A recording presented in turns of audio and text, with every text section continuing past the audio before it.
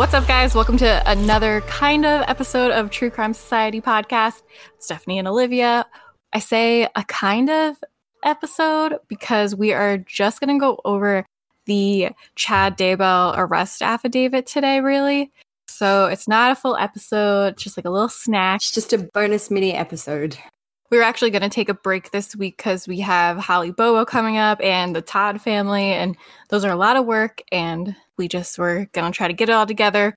But since this affidavit came out right after we released the podcast, which isn't really shocking at this point, we decided we would at least do a little mini update and go through the affidavit and kind of give our thoughts on it.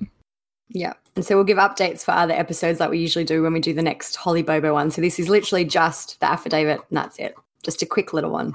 Maybe we'll talk about Madison Bell next time, but maybe not. No.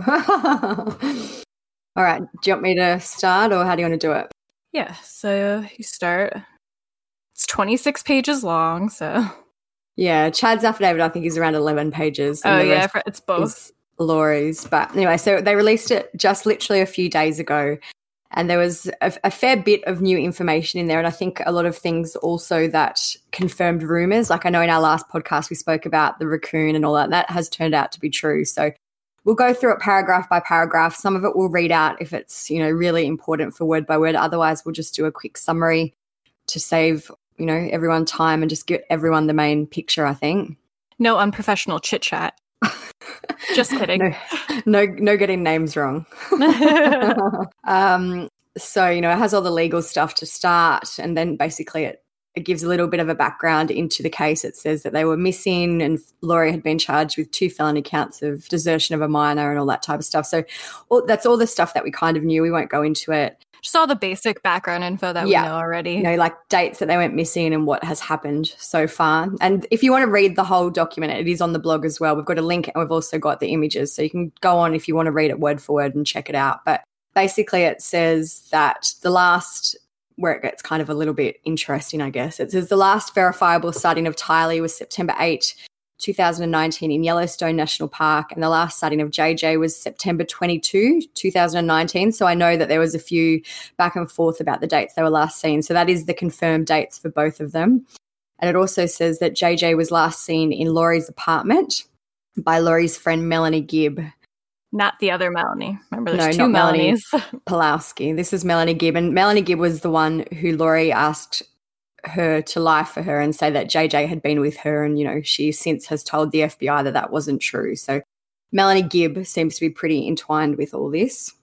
We've learned also that Alex Cox, who was Laurie's brother at the time, he's now also dead, but at the time he lived in the same apartment complex as Laurie. She lived in unit 175 and he lived in unit 107, which was interesting that they really were super, super close.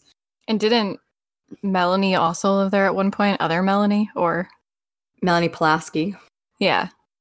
Possibly. I'm not sure. I don't think that's in the affidavit, but I wouldn't doubt it.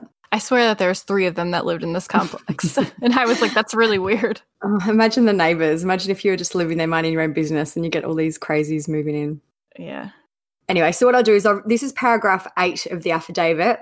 I'll read it out in full just because I think it is quite interesting and it explains a lot. So it says, Laurie Vallow's close friend Melanie Gibb has cooperated with Idaho and Arizona law enforcement regarding the investigation of the children.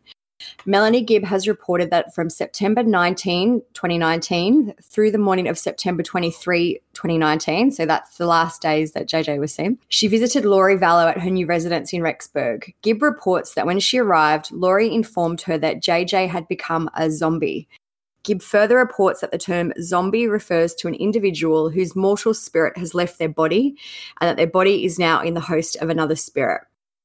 The new spirit in a zombie is always considered a dark spirit. So I know we spoke in the last podcast about dark and light, so this explains what that is. It says, while the dark spirit inhabits the host body, the person's true spirit goes into limbo and is stuck there until the host body is physically killed. As such, the death of the physical body is seen as the mechanism by which the body's original spirit can be released from limbo.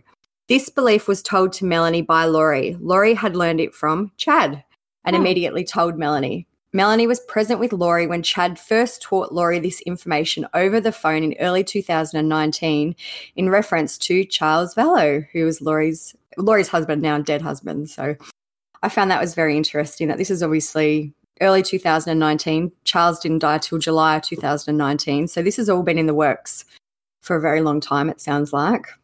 Yeah.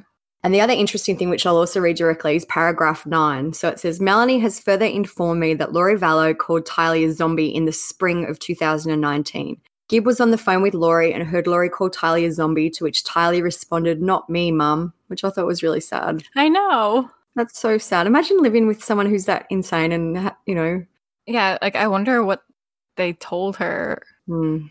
Imagine just one day your mom being like, "You're not you anymore, you're a zombie," and you're like, "Bitch, what the fuck?"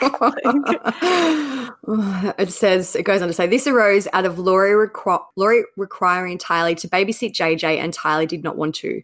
Laurie Vallow also told Gib that Tylee had turned into a zombie when she was 12 or 13, which was approximately the same time Tylee had become difficult to deal with. Oh, you mean they just like grew up? No, yeah. I know, I just imagine your mom saying this to you, but also imagine being an adult and your other adult friend telling you this. Like, wouldn't you be like, "Are you okay?" And this is Melanie Gibb as well. So this isn't even Melanie Pulaski. Like, Melanie Pulaski was in with the cult and all that. So, I could see if Laurie told her, you'd be like, "Oh, whatever. That, yeah, I get it." But She'd be like, "Yeah, same, I agree." And then the other thing that goes on in paragraph 10 is that Melanie Gibb also knew about the 144,000. It says, Melanie's informed me she was told by Chad and Laurie that they held the religious beliefs that they were part of the Church of the Firstborn, and their mission in the church was to lead the 144,000 mentioned in the book of Revelation. And they also stated their mission was to rid the world of zombies. So I don't know.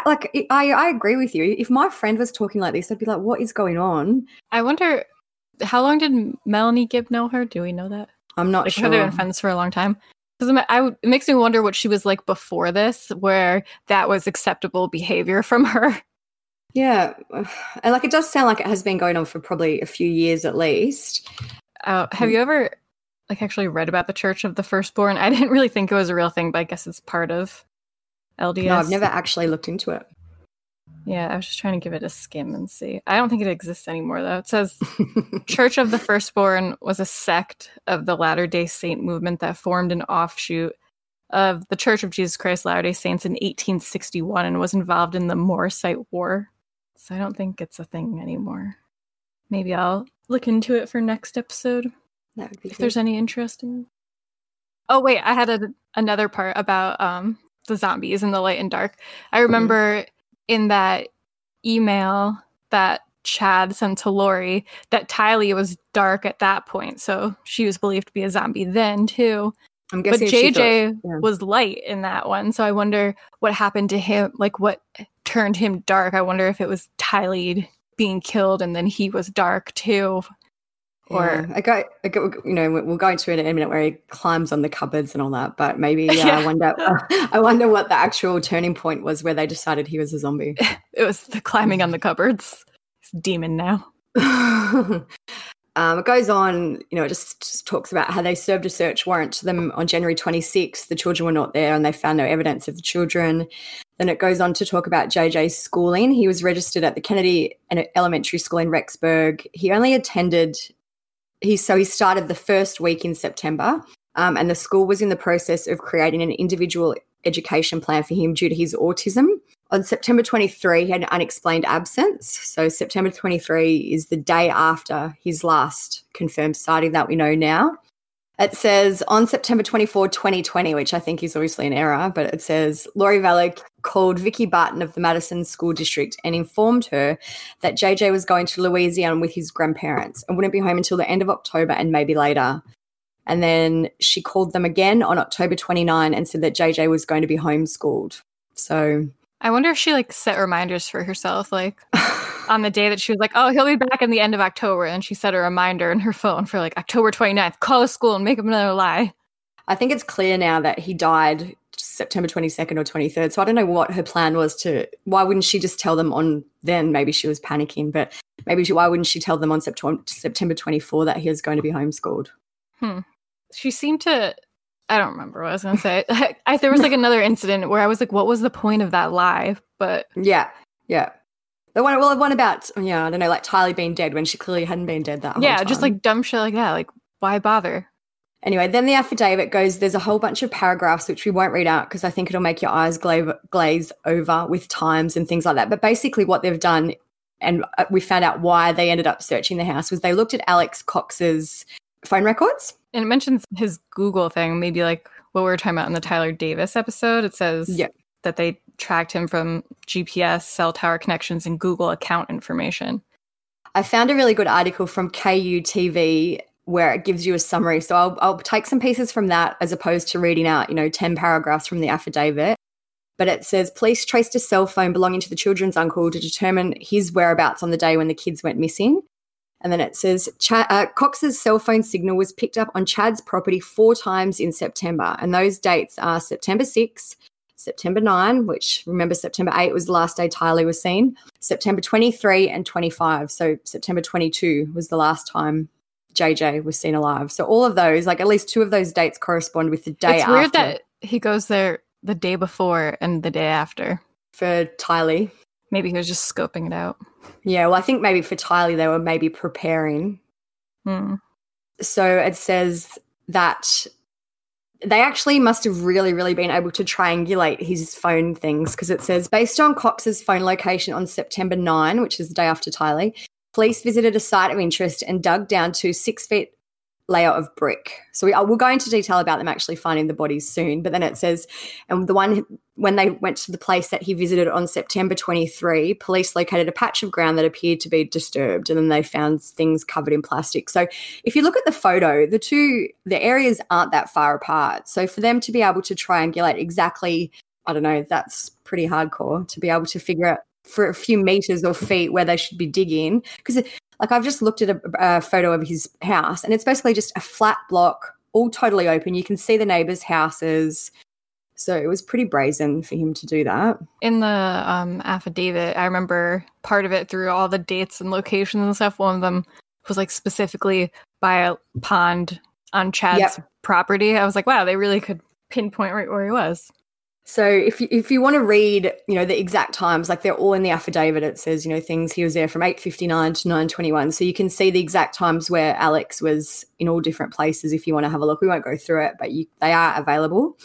So we're at paragraph 19 now of the affidavit, and basically it says that the FBI had been looking into a phone that was owned by Tammy Daybell, Chad's wife, who died.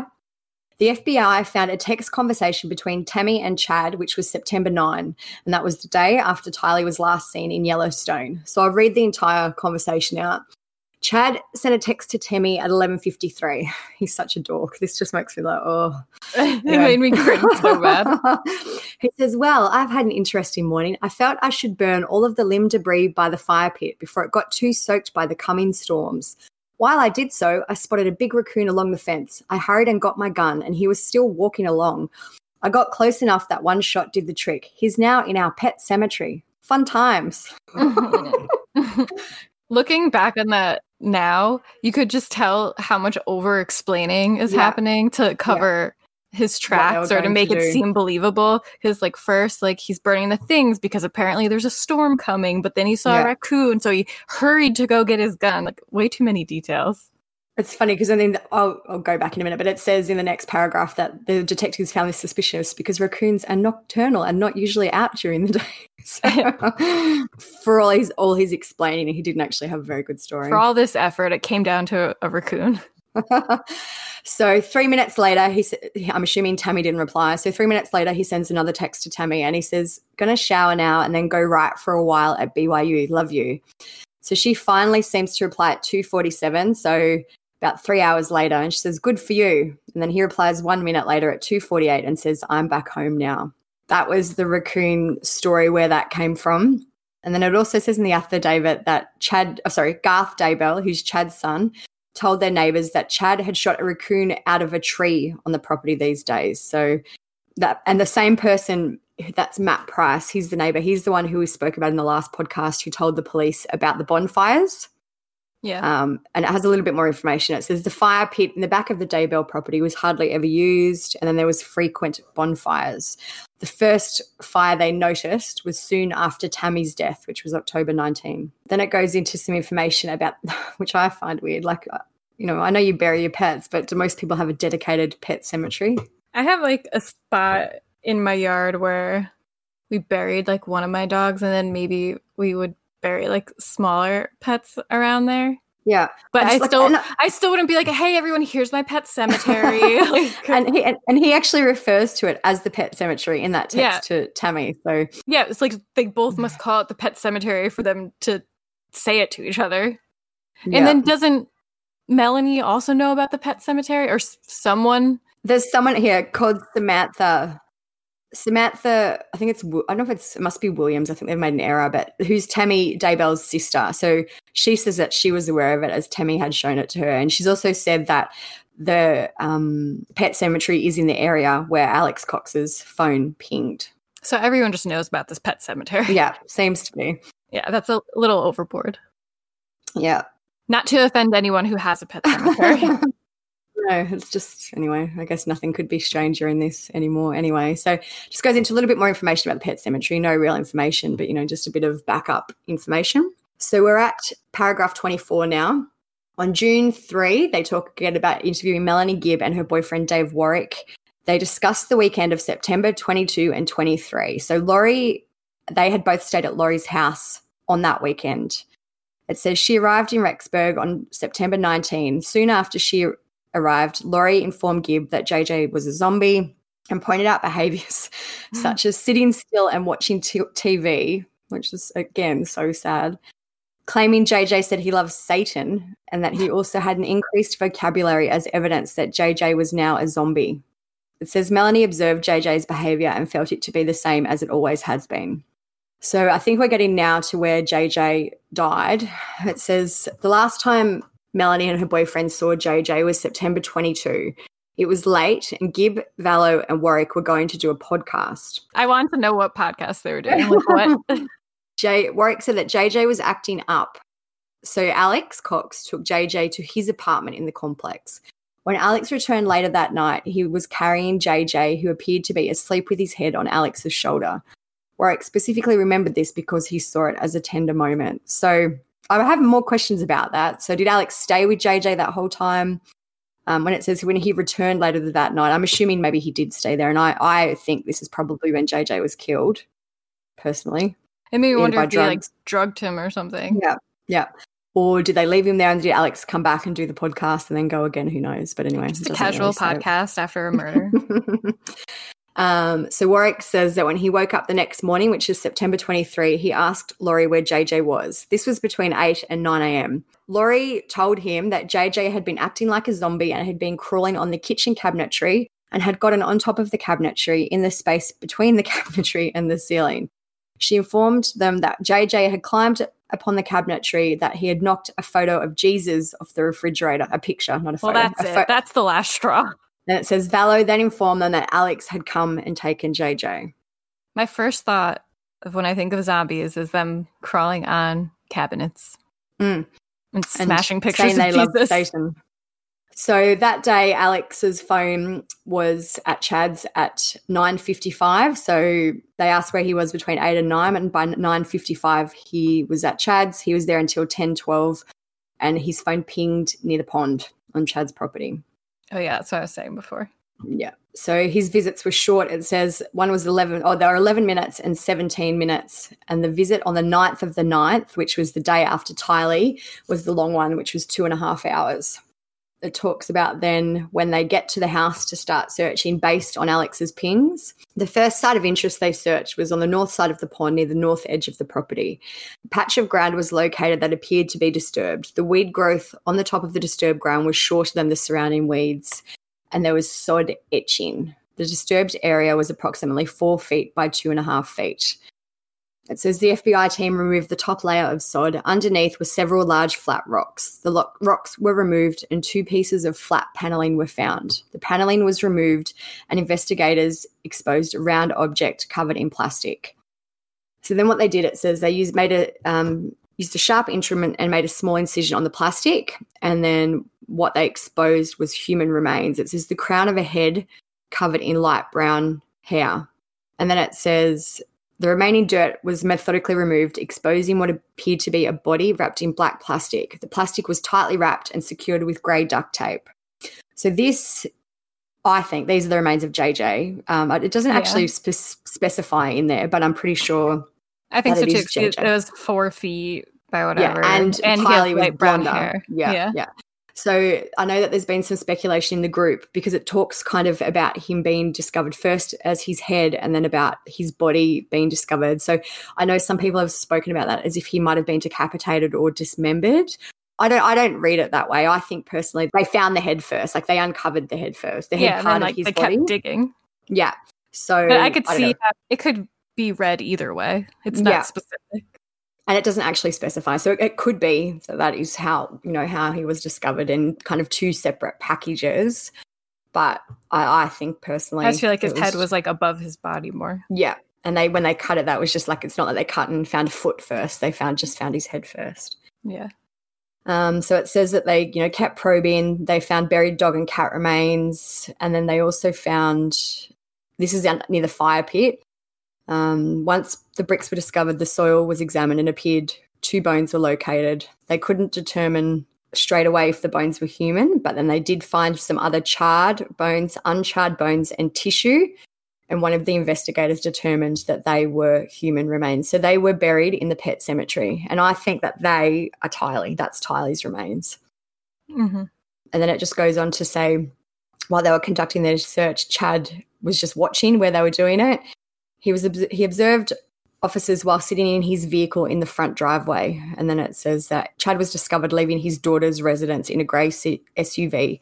I and the other officers pursued him in police vehicles, conducted a traffic stop and detained him due to the fact that humans' remains were discovered on his property. So that's it. So we found out a little bit more than what we kind of knew. I think it's weird he just drove off. And I found it weird that he sat there for hours. I wonder what his plan was in the end with the driving off. His plan was to sit there and watch until they found something and then drive away, apparently.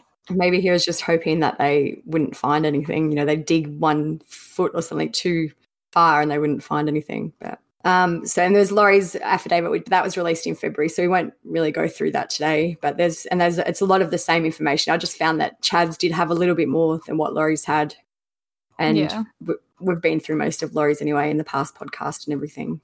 Knowing what we do now about how involved Alex Cox probably was, it's so convenient that he died. Yeah. I posted, I think it was on Nate Eaton's, one of the posts about it, and I posted as True Crime Society, and I said, there is no way Alex Cox died of natural causes. And it had, I think, like a few hundred likes and heaps of comments from people, no way. Either he killed himself because they were getting too close, or somehow Laurie poisoned him maybe or something like that. And so I hope they are still looking into it. It's way too perfect for them. Yeah. For it to not be suspicious. The only other update really to the podcast as well, there's other things, but they're all on the blog, but that Chad now has a different lawyer, his attorney. His attorney is John Pryor and not Mark Means. Apparently they realised that it wasn't a great idea, or they couldn't both have the same attorney. So yeah, I wonder if that's conflict of interest or something. I just think if it is, I don't know the law. If someone does, let us know. But maybe surely the attorney should have known that before. If the attorney doesn't even know that, and because he was represented by Mark Means for I wonder if it changed because they're going to turn on each other. Yeah. Like Laurie's going to turn on Chad, or Chad's going to turn on Laurie. Like they're going to have the same lawyer then. And I know a lot of people have been speculating now that Laurie may get off or may not be charged with murder, because essentially it doesn't seem like she actually did kill the children herself. Like it seems based on this that Alex probably killed JJ. I don't know who killed Tylee. Someone, it doesn't really, you can't deduce, it could be, we don't know. So if she didn't have anything to do with the actual killings, it's very Charles Manson. Yeah. I saw someone say that and they're like, she's going to walk. And I saw someone else said, well, Charles Manson didn't walk. Yeah. So I don't know if I have no doubt that she absolutely knew what was happening and she was in on it, but she didn't actually kill the children. So it'll be interesting to see. I'm very interested in how they were killed. If we find that out, I'm guessing we'll find that out if it goes to trial. Yeah, I hope so too. Like, there's no information about the autopsies or anything else. Like, the only information we know is how the bodies were found, and that one of them at least was burned. So hopefully, and when we were talking last time about the egregious way that the bodies were found, I mean that was also a point. Maybe he was decapitated, and that was what was.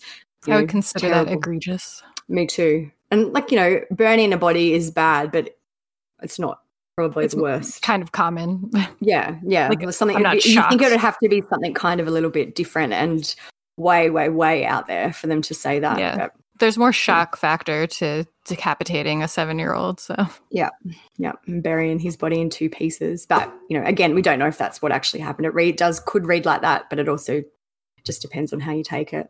Yeah, I didn't read it that way. But when people started saying that, I was like, oh, I guess I could see that being what they said. But yeah, it does seem that Alex was a massive player in all this. Yeah, I feel like there's a lot of stuff we're not going to get answered. But maybe because if they turn on each other, they might be giving more information about why the other one is more crazy than they are. I read a comment about Chad in jail, and it said that he's very quiet and he just sits and spends his day reading spiritual books and writing scripture. Yeah. So I don't know. I feel like they probably haven't turned on each other yet, but maybe, who knows? We don't know. I'm just basing it on. I feel like one of their, except like we said in the first time we did this, I was going to say, I feel like their only defense is turning on each other and blaming the other one, but they could also conveniently blame it all on Alex Cox because he's dead. Yeah. So it'll be interesting to see what happens. I think Chad's preliminary hearing is still set for July at this stage, but then I think I did read that Justin said they might be pushed back. But anyway, we'll have to wait and see what happens. That's really it. We said it was just a little baby episode. So, I mean, it's better than nothing. So I hope you guys like it. And I know sometimes these documents are hard to read and, so it's just good to have a bit of a summary sometimes. Yeah, there's a lot of addresses and dates and times that you can just kind of skim through. So anyway, the blog is totally up to date. There's 2 parts to the blog. Part 2 is the most recent one. If you just scroll down to the bottom, it's got all the recent updates at truecrimesociety.com. That's it. Until next crime.